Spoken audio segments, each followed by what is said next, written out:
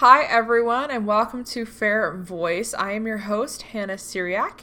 Fair Voice is affiliated with Fair Mormon, but the opinions expressed here do not represent necessarily the opinions of Fair Mormon or the Church of Jesus Christ of Latter-day Saints. So today's episode is all about the family of Proclamation of the World.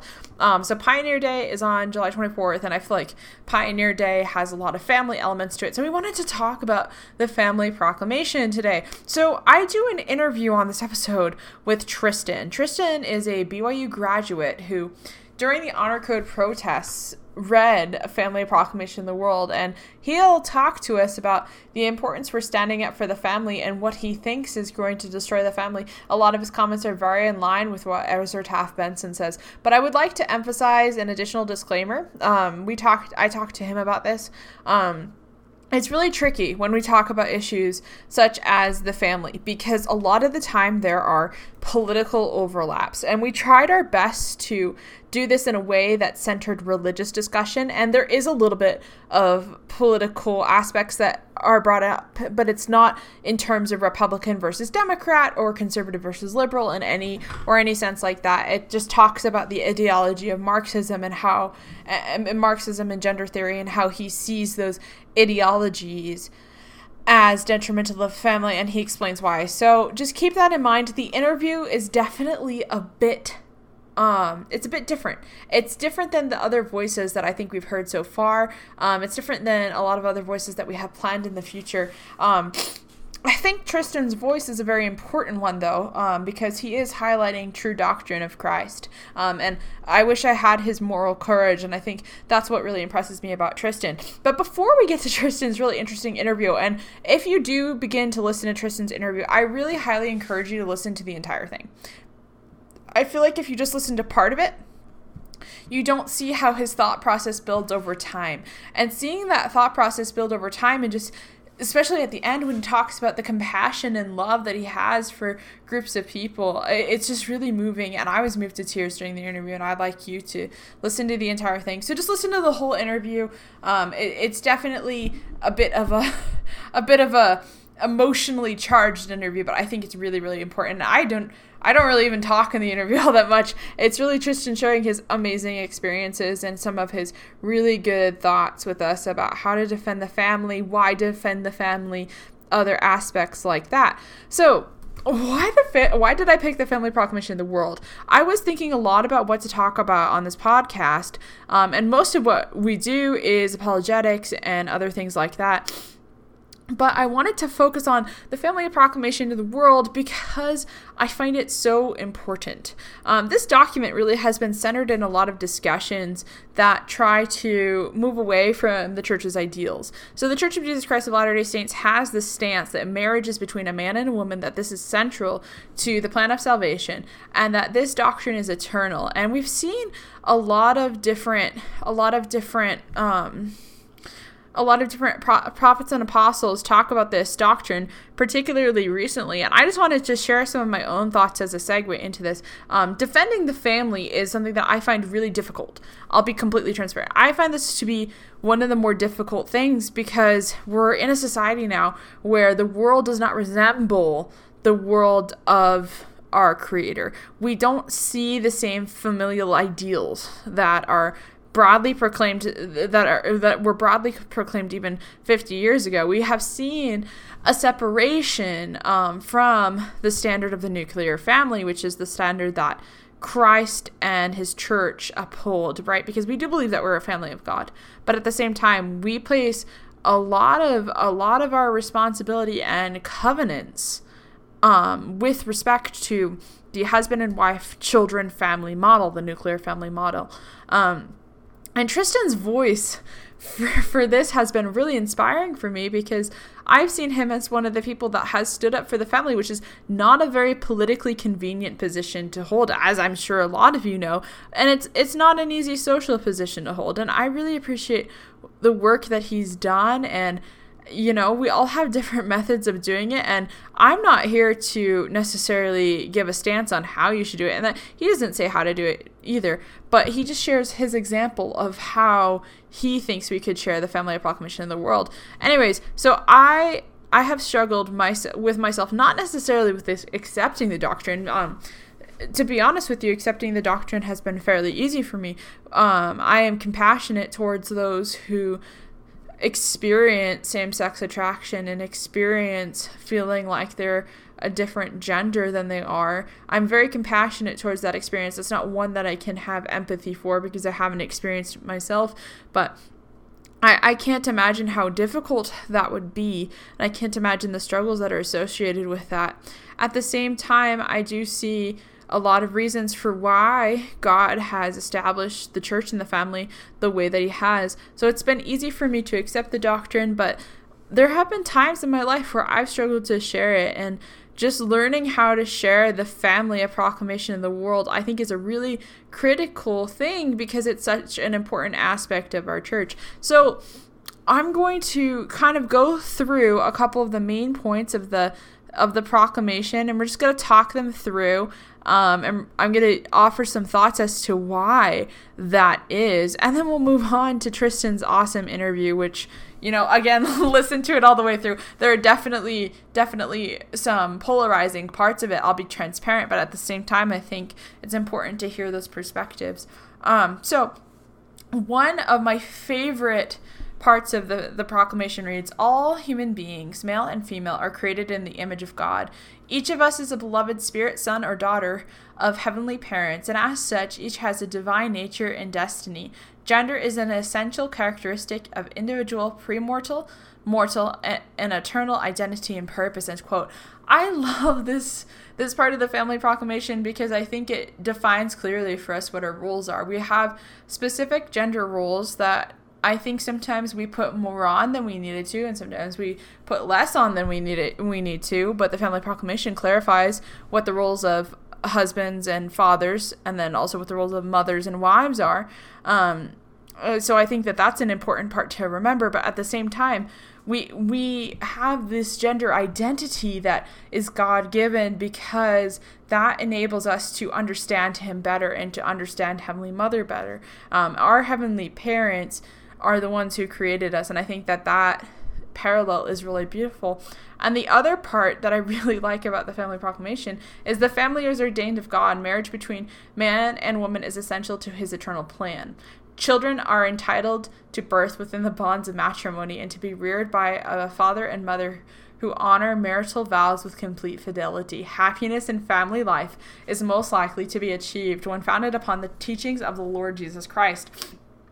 So there's a lot to unpack here. I think the word ordained calls to mind priesthood power, right? Because the sealing ordinance is a priesthood ordinance, but at the same time, the tricky part for most people, I feel like, is the marriage is between a man and a woman. So one of the reasons, if not I'm sure there's more than one reason, but one of the reasons for this is the creation of children, right? Because man and woman are complements to each other biologically, and I would also say that the family proclamation defines roles as complementary as well that are important. They're complementary to each other biologically for the procreation of children. This is important because I think one of the essential characteristics of God is the ability to create. Our heavenly parents, Heavenly Father and Heavenly Mother, created spiritual sons and daughters, and we are those spiritual sons and daughters. We are the children of heavenly parents. And the reason that marriage is between a man and a woman is because you need that ability to create in order to have this complete idea of God. I really like what people have to say about how God is comprised of Heavenly Father and Heavenly Mother, because for me, that clarifies the marriage union in a really beautiful way. Another really important part of this is happiness in family life is most likely to be achieved when founding upon the teachings of the Lord Jesus Christ. I completely agree. It's through the atonement of Christ that we are sanctified and that we are cleansed from our sins, that we are taught how to structure our lives to live upon principles of love, faith, hope, repentance, forgiveness, mercy, but also remembering the commandments of God and remembering what Christ taught us. These principles will guide our family life. So when we're thinking about the family proclamation in the world, I think something we all can deeply consider is how are we fulfilling our eternal gender identity in order to perpetuate the teachings of the Lord Jesus Christ. And we can scroll down a little bit, and it talks about what husbands do and what mothers do and how we work together in a familial unit. But there are definitely characteristics that are, quote, by divine design, end quote, that enable us to learn from each other in a really beautiful way. So with that preface in mind, I'm so excited to introduce Tristan. So again, I said Tristan is a BYU graduate, and just a little backstory about how I met Tristan. I think it's really relevant. Tristan and I met in the same ward, but we didn't know each other was in the same ward, but we connected over certain ideas. We interacted a lot on Twitter, actually, and on social media, where we really liked what the other one posted, and then he reached out to me after I had published something that I wrote, and he really liked it, and he discovered that we were in the same ward.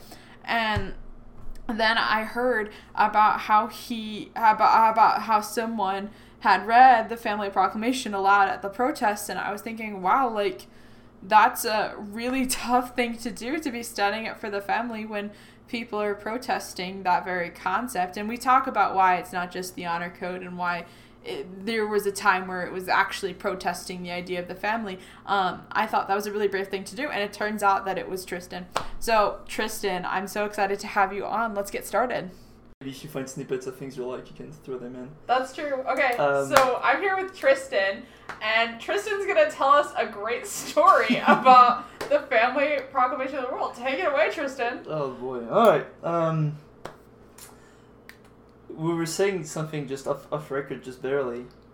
But I guess we have to start over, right? Okay. What is it, July now? So about 3 or 4 months ago? Yeah. The protest, so the people who are listening are probably aware, but we had this protest on BYU campus for the gay rights and the whole LGBT situation within the honor code. And what was interesting is that I was surprised at the spontaneity and the organization that they were able to put together in a matter of like 45 minutes. They had a call for protest at 12, and at 12:45 they were drawing signs and boards in front of the Wilkinson Center. And I was quite impressed, actually. I was like, wow, like the organization is much better on their side than on ours. But what was interesting was that within 20 minutes they had taken over basically the BYU campus without any opposition.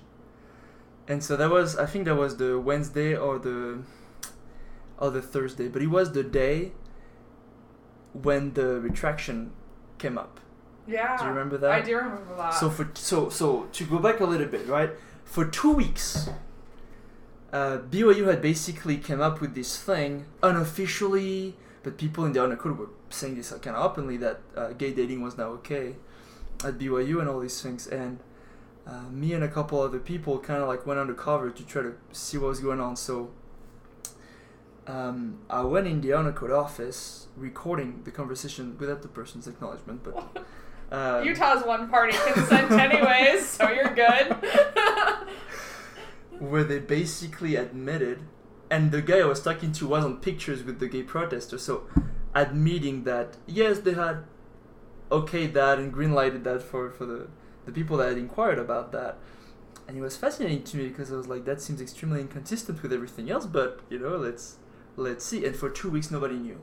For 2 weeks nobody knew. I remember, and everyone was complaining about it, and I have a lot of very conservative friends who were like, this is horrible. I know some more progressive people who were, and both sides were frustrated. Yeah, that's exactly. What was so interesting, because even so the first day of the protest, I went just to interview people, just to get material. I just wanted to see what was in people's mind. But the most often recurring theme when you would dig, and I talked to the leaders and everything, was basically the Proclamation on the Family is a hateful document that will be redacted, that will be done away with, just like the priesthood ban, just like polygamy. It's just another mistake of the church, and we'll move on from this to better days. And it was interesting because that really seemed to be the pattern, that the proclamation was the key place they wanted to attack. I saw that too, especially with the signs, and I was really kind of confused by that argument a lot of the time because I was like, okay, so the priesthood ban was instituted for a period of time, whereas this has been around since Adam and Eve, quite literally. Yeah, literally, and so it was interesting to me because, first of all, very soon we realized that half of these people weren't even from BYU. Oh, really? The protesters, oh yeah. Especially if you look at the subsequent days after I did that thing, I would say about 60% of them weren't even BYU students. That's and you'd ask insane. them, they were from UVU, or they were not even in school, or they were doing hair for whatever Paul Mitchell. Like, they were not part of the BYU community. But they came as such to subvert. And that was always what bugged me, is if we're not even going to stand for our things at BYU, where are we going to do it? I agree. Like, this is the last bastion, technically. You know what I mean? It's like, if not here, where? And it was so interesting to me. You know, we keep talking about the silent majority and all these things. But after interviewing, even some guys from, the Twitter community asked me to write an article to kind of like sum up what happened and my feelings about it and everything. And it was kind of like a call to action. I was telling people, I was like, look, I know the whole love your neighbor and all these things is important, but you gotta, if somebody comes to your house and he's trying to burn it down, you gotta say like, maybe you shouldn't do that. Like at some point you gotta react. And we keep talking about the silent majority, and I was really worried. I was like, is it a silent majority that disagrees with this? Are people afraid of reacting? Is there some cowardness there? Like I was trying to wrap my brain around why isn't anybody saying anything. And so the second day of the protest, right? So you have probably 150, 200 people in front of the Wilkinson Center, chanting and marching, shouting gay rights, left and right.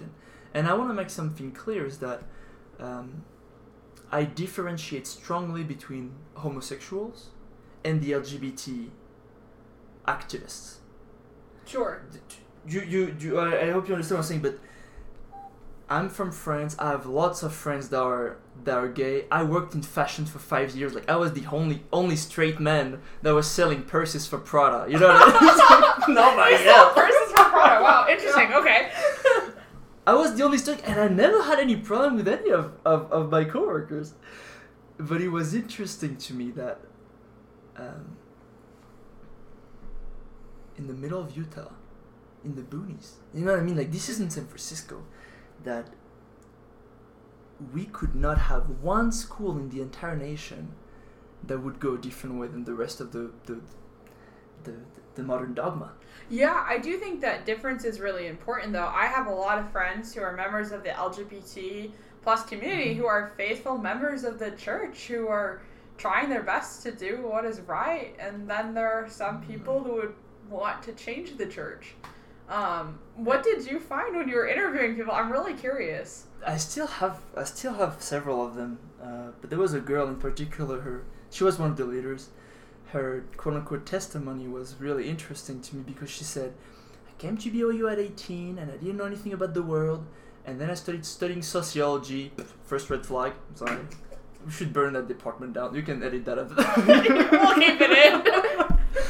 I started studying sociology and just my eyes were open into the reality of the world and systemic oppressions and my own sexuality. And she basically told me by age 20, I had become bi and I had become involved in all these fights, and I realized my own oppression. Like that chick was from some place in Utah. She probably never met a black person before. You know what I mean? It's like not to be offensive, but yeah, she didn't oppress anybody by just growing up in suburbia in Draper. And I was thinking, she sounds a lot like the nut jobs I've heard from Berkeley on YouTube, But this was BYU. And that kind of like made me realize that, are we teaching the same trash that's being taught in every basically Marxist-owned university in America? Yeah, that's a really good point. And we've talked about this a little bit, where you have these ideas about gender theory that come from Foucault and other people who all honestly were purporting pedophilia too, because that's how radical sexual gender theories work. That's the extent that they must logically go to. But they have all these theories that are based on a lack of a religion, a lack of God, a lack of reason, because that's the only way that you can have true equity being equal to equality. Exactly. And that's what is so interesting, is that most people have no idea about Foucault, about Derrida, about the people that came up with a very structured ideology, postmodernism, to basically destroy everything that the church is supposed to stand for. Sure, and Foucault's the most cited scholar in humanities, even to this day. Yeah. So basically we're using tithing to finance departments that are designed to destroy the church. And it was interesting to me that nobody seemed to worry about that or do anything about it. President Warden did not make one comment about the whole situation, nor for the 2 weeks, nor since, about the situation. It's almost like, oh, it never happened. COVID saved the jobs, or at least from what I understand, of all the people that were involved in the fiasco that I've been at BOE for 5 years. I don't think there's ever been anything like that. I thought the church commissioner's response to that was really effective and helpful, though. Right. It was good. Came pretty late, but I mean, it was enough time to let Elder Ballard come and try to kind of readjust some things. But I'm independently from the church, I'm really worried about the leadership of BYU. And it seems that the Twitter account, that was the people that would be responding to questions about when that thing first came up, were ideologically aligned with the protesters and with, because the problem is Marxist theory used to be a fringe part of ideology, even in sociology and psychology. It used to be the weirdos, that meet and are trying to plan their cultural revolution, but today they are the majority thinking part, and I was surprised because I came to BYU all the way from France for the very purpose of not having to deal with that. I thought that this was going to be the only place on the planet that would say, we don't care about government subsidies, we don't care about being accepted by the NCAA for sports, we don't care about any of that stuff. We will hold true to what the prophets have said and to what the church needs to stand for, because if we don't stand for it, nobody will. And so that was the reasoning for me. It just seemed that several people in academia at BYU and are uncomfortable with that idea, and they would rather, to quote Elder Maxwell, have their main residence in Zion but their summer cottage in Babylon. Because it's comfortable. You don't want to be seen as the bigot when you go to the regional conference for sociology research or psychology research or humanities, right? It's like, oh, he's the guy from BYU. He's the bigot with the Mormon church that hates gays, and they don't want to have this. And so, all I'm saying is, if you come to BYU, you have to accept the mission statement. You have to accept that it is not a university like others. And if it is a university like others, then change the name. A lot of protesters are calling for that now, because we're on a different battle now. It's the whole change the name thing. Oh, I'm aware. And they say Brigham Young was a racist and he was a slave owner and all these things, and we should change the name. I tend to agree with them for different reasons. I'm like, you have desecrated this university by letting critical race theory take a comfortable seat there. Brigham Young would be ashamed, change it to something else. Call it the John Dale University. Call it the whatever you want. But I have too much respect for Brigham Young and any of the old timers. I think that they will burn this place down themselves as soon as they come back, just because of what we have done with it. And it's a shame, because there's so many good-hearted people, good staff, and brilliant professors that teach there, but they're afraid of speaking up. We tried to do a family proclamation club towards the end of the semester. We could not find one single professor that would be willing to put their name as faculty advisor for a family proclamation club. That's really fascinating. Actually, just side note for a plug of my own, I am involved in planning an event around the family proclamation this fall. We found several professors willing to do that, so I'm glad. I hope that's indicating a change. I hope so, because when we try to do a club, a lot of people said that's too polarizing, that's not helpful for inclusivity. I had a friend who wanted to start a pro-life club at BYU. She got the same response, and I have another friend that was involved in that. But, I just don't get it. I just don't understand it. I would seriously, and maybe I'm delusional. You see, maybe I'm too much of an idealist or something. But I would really not care if we are considered marginals and crazy and everything. Is like, at this point, I see the direction that the world wants to take, and I don't want any part of it. I don't care if they call me crazy. You know, if you go to an asylum, the only sane person there is considered the insane one. I really don't mind anymore the social stigma, the marginalization, and I don't care if PwC doesn't come higher at BYU anymore. This shouldn't be our priority. Sure, we'd love, our program are excellent and we get recruited by very big companies, but if they ask us to sell our souls every time they want to hire one of our students, I don't think it's worth it.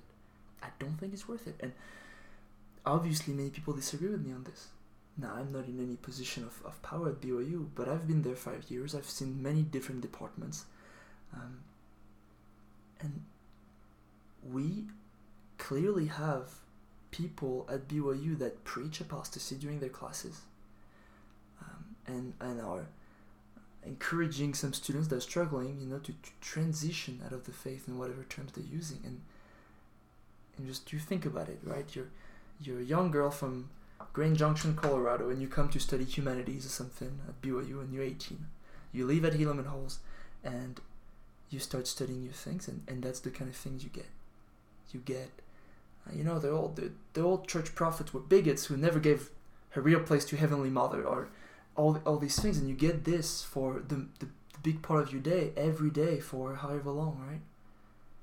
You are in a position where you're very prone to being influenced, and I feel like your parents that think that they sent you to BYU to kind of be in a good spot, not a safe zone per se, but at least not being taught apostasy, I feel like there's moral warrants that come to being with at BYU. I will say, with my own experience, there's been a lot of really great professors that I've had that have definitely preached the doctrine. And I will say, to the church's credit and to BYU's credit, I can't imagine how difficult it was to retract those statements by the Honor Code after you had the Washington Post and other outlets do articles that depicted people kissing each other of the same sex everywhere. I will say, to BYU's credit, I was really impressed and pleasantly surprised, honestly, by their decision to stick by that. Yeah, and I'll take 3 minutes to talk about something that you can keep or not,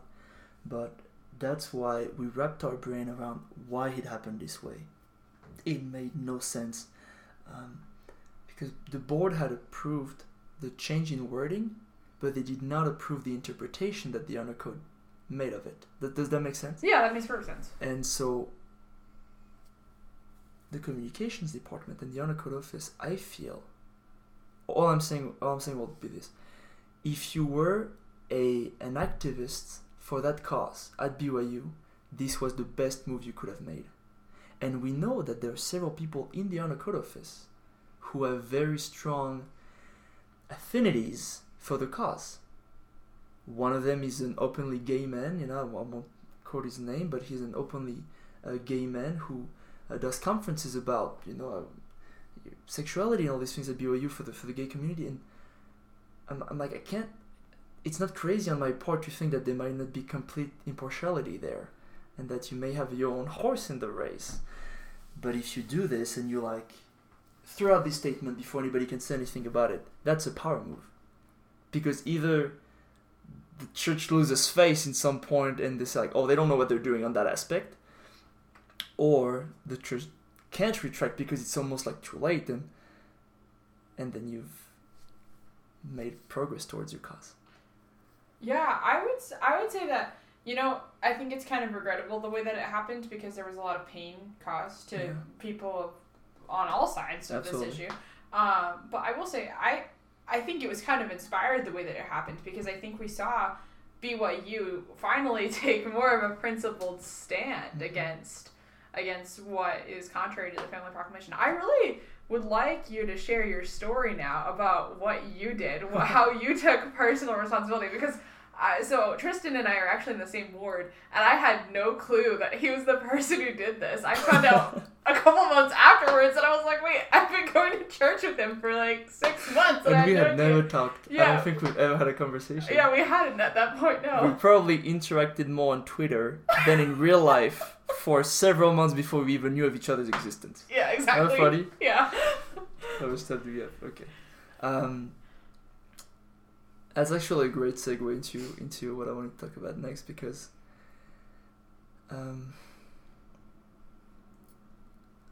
I feel like a lot of people, especially in the church, I don't talk about people outside, like that's almost none of my problem. You talk about your family first, and exactly, you clean the inner soul before you take care of the rest. Several people in the church, and I would almost say a majority, are becoming very complacent in the way things are going. And there's a scripture that talks about this, where they say, all is well in Zion, all is well. Zion prospereth. And I feel like a lot of people are going to that mentality. They read the events and they say, oh, things are going so badly now, but it's part of the story. I've read the scriptures, and this is gonna happen, and this is gonna happen, and the second coming is gonna happen, and everything will be well. It's gonna be great. But they don't understand their own responsibility in bringing Zion to pass for the Lord to come back. The reason why that story happened was very, I almost want to say circumstantial. I was not planning on being on campus that day. I didn't have classes that day. What happened was, a friend of mine texted me. I just texted him, was like, oh, the protest is going on. It's like, oh yeah, it's even bigger today than it was yesterday. And I had nothing to do. I'm a senioritis. Yeah, definitely. Times 10. I was like, if I get B's, whatever. And I just dropped my backpack after whatever I was doing, and I just walked up to campus on that hot spring day. And I saw the protest happening, and a friend of mine was there. And we just looked at this, and there were lots of bystanders, people around just looking at it, not saying anything. And you could see on their face that they disagreed with what was going on. And the slogan that went from disagreeing with the honor code to openly calling for some apostles to get harmed. Yeah, I would like to just clarify this for the people listening. So at first, the honor code protest started off as, let us keep the misinterpretation of the honor code that the honor code office put out. But then eventually, it very clearly, and I think even the Daily Universe, which I would say is not exactly a partisan newspaper at this point, even the Daily Universe admitted that it went to, let's change the church. And there was a specific student who called for the death of President Nelson and President Oakes. Yeah. There were a lot of really nefarious statements made out of this protest. So it was not just an innocuous thing. It went to a really bad place. But anyways, I just thought we should clarify that. So Tristan, keep going. That's a great point. And that's what I'm telling you, is that I really want to make the distinguishing point of, there are some people that have affinities towards this cause because maybe they have a sibling that's gay, or they have a cousin or something like that. Something that brought them to a more intense sensitivity towards that issue, and are just really looking for answers. Because, and I understand this, I don't mean to diminish the church in any way here, but it is one of the tricky issues that we have, and we don't have a clear answer for it. To be slightly caricatural, we ask members to live a monkish life for the rest, and then figure it out with God. And I understand that it is an extremely difficult thing, and that is not Do you understand? That's why I was differentiating between homosexuals and the LGBT activist lobby, because these two things are not the same. I agree. There's a difference between like loving men and wanting to destroy the family because it doesn't fit your own heart. You know, you do understand what I'm saying? It is not the same thing. I think what I am fighting them is the problem. Exactly, and they do it on purpose. Yeah. What I am fighting, and I want to make this extremely clear, is that lobby that seeks to destroy the family, and that's why the Family Proclamation is our banner. It is not because we hate anybody; it's because this is the hill we need to die on. You hear conservatives all the time. As soon as the left starts winning something, they say, "Oh, this isn't the hill to die on." I'm like, you've lost an entire mountain by this point. Which is the hill that you're going to fight on? Which is it gonna be? It's like the entire Himalayas has been lost hill by hill at this point. Like, we need to do something at some point. And I truly think this is the one. So this is what happened. The second day of the protest, I go up, and my friend is there, and we just look at this, and we just have no idea what's going on. But I remember at this point that a lot of people usually wait for somebody else to take the first step when they try to resist or when they try to fight. And so I just drop my backpack, and I don't know why, but I just tell him, film this. I just tell him, film this. And I don't know why, but for a moment, and I heard later that apparently it was a memorial minute of some sorts, and I was unaware of that. But they stopped chanting for like a minute, and they sit on the floor. And I just started walking. I just started walking towards the protest. And at this point, I had no idea what I was going to do. But a feeling in my heart told me, you're going to be fine. You need to read the Family Proclamation. And so I pulled out my phone, and I started reading. I probably was able to utter 25 words before I'm swarmed by 100 protesters, like yelling gay rights in my ears. Some of the dudes that were trying to fight me, while others were trying to block them. And it was really interesting, and I want to make this point clear. It was almost like I was on a cloud when that happened. Not in a cloud like I was super happy about what was going on, but I felt extremely protected. I felt above the direct physical confrontation that was happening. And I felt protected, and I felt like this was the right thing to do. And after this happened, and the video is still out there, I believe, and I tell them, I'm like, look, we don't hate anybody, but we will defend the doctrine of the church. This isn't against you. Like, you can do whatever things you want, but don't come to the only bastion that's still defending these things in the entire country and try to subvert what we have created. That was the message. The reason why the Family Proclamation is so important is this. The nuclear family is the foundation of any strong society today.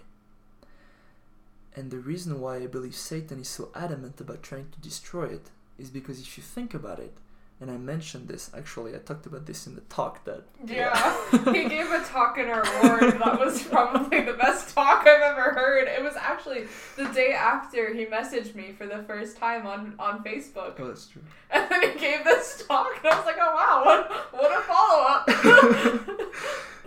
In the talk, that's something I was very passionate about, and so I mentioned this. But in the talk, I quoted the Communist Manifesto, kind of like looking at my bishop like, is that okay? I don't want But I was running late. He had given me 15 or something minutes, and I went overboard as I always do. But this is why it's so important. In the Communist Manifesto, they make a very strong point about how the family is the first factor of inequality in society, and how who you are born to and who like what is your socioeconomic environment will basically determine who you will become, and that is unfair. And so they call for the destruction of the nuclear family and the communal rearing of children in basically giant public boarding schools where you don't see your parents anymore. That's the ideal depicted in the Communist Manifesto. But if you think about it, if Satan gets his way with this, you are potentially able to destroy the gospel plan in one generation. And this is how it works. If you are in a state that preaches atheism as the state religion, you aren't going to teach the kids about God. So if you are able to take them away from their family and raise them in communal centers with no access to their own parents, you are preventing the transmission of the gospel truth from one generation to the other in one generation. And my point was that our society is already doing this in many ways. We send our kids to public school for 8 hours a day, where God has been completely taken out. We don't pray, we don't do the pledge or anything anymore. The parents, because of the economic conjuncture, both have to work to make ends meet. So the kids are raised by TV, media, public school for most of the day, and none of these things is teaching them about God. Even though they aren't being taken away to public boarding school yet, they spend most of the day alienated from the knowledge of the gospel truth. And so that's what I was talking about when I talked about this whole Marxist takeover of the ideology of BOUs, that we don't even realize. I think a lot of these people have good hearts. I truly do. Even the LGBT activists, they want to do good. They think that this is the right thing to do, but they don't realize what they're truly doing. And that's my point, is you have to stop waiting for somebody else to take the lead. You have to stop, because what if no one ever comes? You will still be accountable before God of what you've done or not, or didn't do, right? That's what came through my head when I started reading. I was worried, but I felt power and the Spirit in ways that I probably have never felt in other ways in my life. People all the time say, "Oh, Joseph Smith saw Jesus and the Father. I need the same thing to have my testimony of the church." And I think, oh, you want to have Joseph Smith's experiences? You want to have a Joseph Smith life? Because that's the price that comes with it. You want to be persecuted every single day of your life for what you've seen. You want your kids to be taken out of their mother's arm and dying in the frost. You want to be tarred and feathered. You want to have to move multiple times just because people don't stop persecuting you and burning down your house. If you're willing to pay that kind of price, sure, you'll have the same experiences. But if you aren't even willing to tell some guy with a sign that says, "If I'm going to hell, I'll see the Q15 there too," at BYU in the middle of the day, what kind of courage do you think that requires this spiritual manifestation? Probably slightly more than what you've exacerbated so far. I'm not trying to sound self-righteous or anything. I'm truly encouraging people to start looking inward and say, what am I doing to preserve the kingdom of God and to further it? What kind of battle am I willing to fight? Nobody else is going to fight these battles. And if we aren't willing to fight them, then we will lose this battle. And when the Lord comes back, He'll find the church and the earth in a much worse state than it could have been. This is what I'll say. The event of the second coming will not happen by magic. If we were supposed to have built the new Jerusalem and have created a Zion society by the time He's back, we probably need to get going. And no one else is going to do this. The government is not going to come in and say, "Oh, by the way, just for people in Utah and all of you members of the church, we're going to start these law of consecration programs. It's going to be great. No, everybody else, don't worry about it." Like, this is not going to happen. It has to come from our own initiative.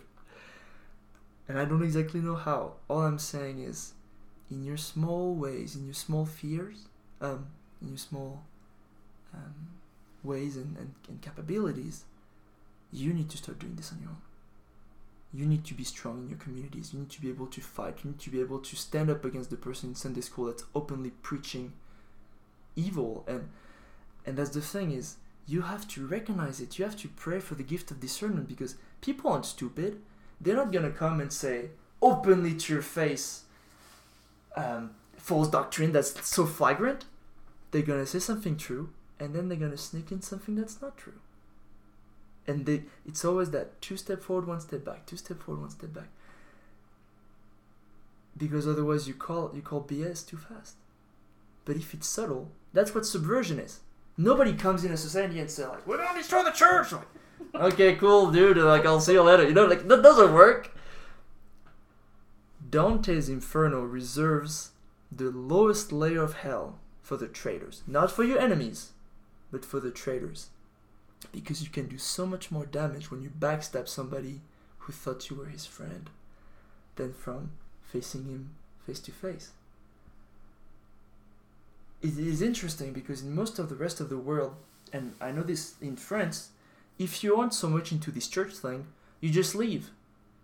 And nobody gives you grief for it, okay? You move on in your life and you're not active anymore. But in Utah it's different. Because so much of public life and social life is mingled with the church that a lot of people stay in the church even though they don't really believe in it or they don't want to be fully in. And instead of leaving, which I'm not encouraging people to do, but instead of just leaving and leaving the church alone, they decide to try to subvert the church to mold their own politics. And so what happens is you have people that stay in the church, but their hearts aren't really there. And all of their politics seems to go against the church. All their social beliefs seems to go against the church. You're like, why are you still in the church? And they will tell you with a smile on their face, because I believe that we can get better. And that we will move past our bigotry and racism and sexism, and we will change the church from the inside and make it better because we're staying there. And maybe some have good hearts, but I truly believe that some are wolves in sheep's clothing. And I see them at BYU. And if we were a serious university, these people would be immediately fired. That was one of the most interesting interviews that I think will ever air. It was definitely really raw. I left it uncut. I left it unedited because I think we can learn a lot from Tristan. And this is one of those things that it's hard to digest. There are a lot of ideas there that we might disagree with. I know that, there's a wide range of perspectives that we can have on some of what he said, but I think it's really important that we centralize this theme of defending the family. And part of what I wanted to do on this podcast, I was thinking a lot about the mission of this podcast. And one of the things that I really wanted to do was to give inspiration and give instruction and give tools for defending the Church of Jesus Christ of Latter-day Saints. I could talk all and on and on and on about the historicity of this, or about how the Bible is true because of these 40 philosophical ideas that bear themselves out in this way. We could talk about those things, and we will talk about those things. And I think those things are really important to talk about. But at the same time, there comes this practical level of faith that I think we need to remember if we're not going to get lost in the muddy waters of faith. My own experience with faith in large part is academic. I'm a classicist by trade, but also I am a biblical studies research assistant, and I do a lot of writing for my books about my faith. And sometimes this academic nature of faith can bog us down. And I'm not saying that study is bad. I obviously love studying my faith. But at the same time, there comes a practical level of living faith, of experiencing faith, of defending faith that exists outside of an academic sphere.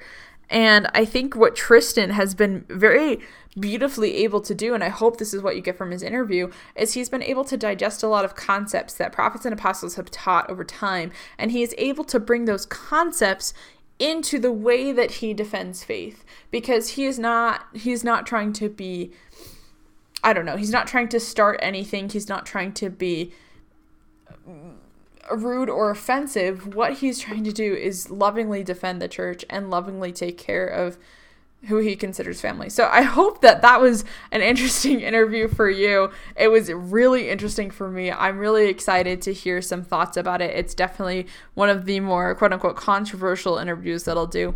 But I really appreciate you listening to it. I really appreciate you coming this far. Please email me at hseariac@fairmormon.org for any questions or comments that you might have about this podcast. Our next topic will be very fascinating, a little bit more lighthearted. The CES letter. So I will be doing an entire show. The Sunday show will be on the CES letter, and this show will probably run about 2 hours. We'll do a little bit of Come Follow Me if we have time, but this was a really requested episode that I go through the CES letter, that I talk about my general experience with it, my personal experience with it, and just share that with you guys. So I'm really looking forward to that. Thank you for listening to Fair Voice. It's been great being your host so far, and I can't wait for more interesting discussions.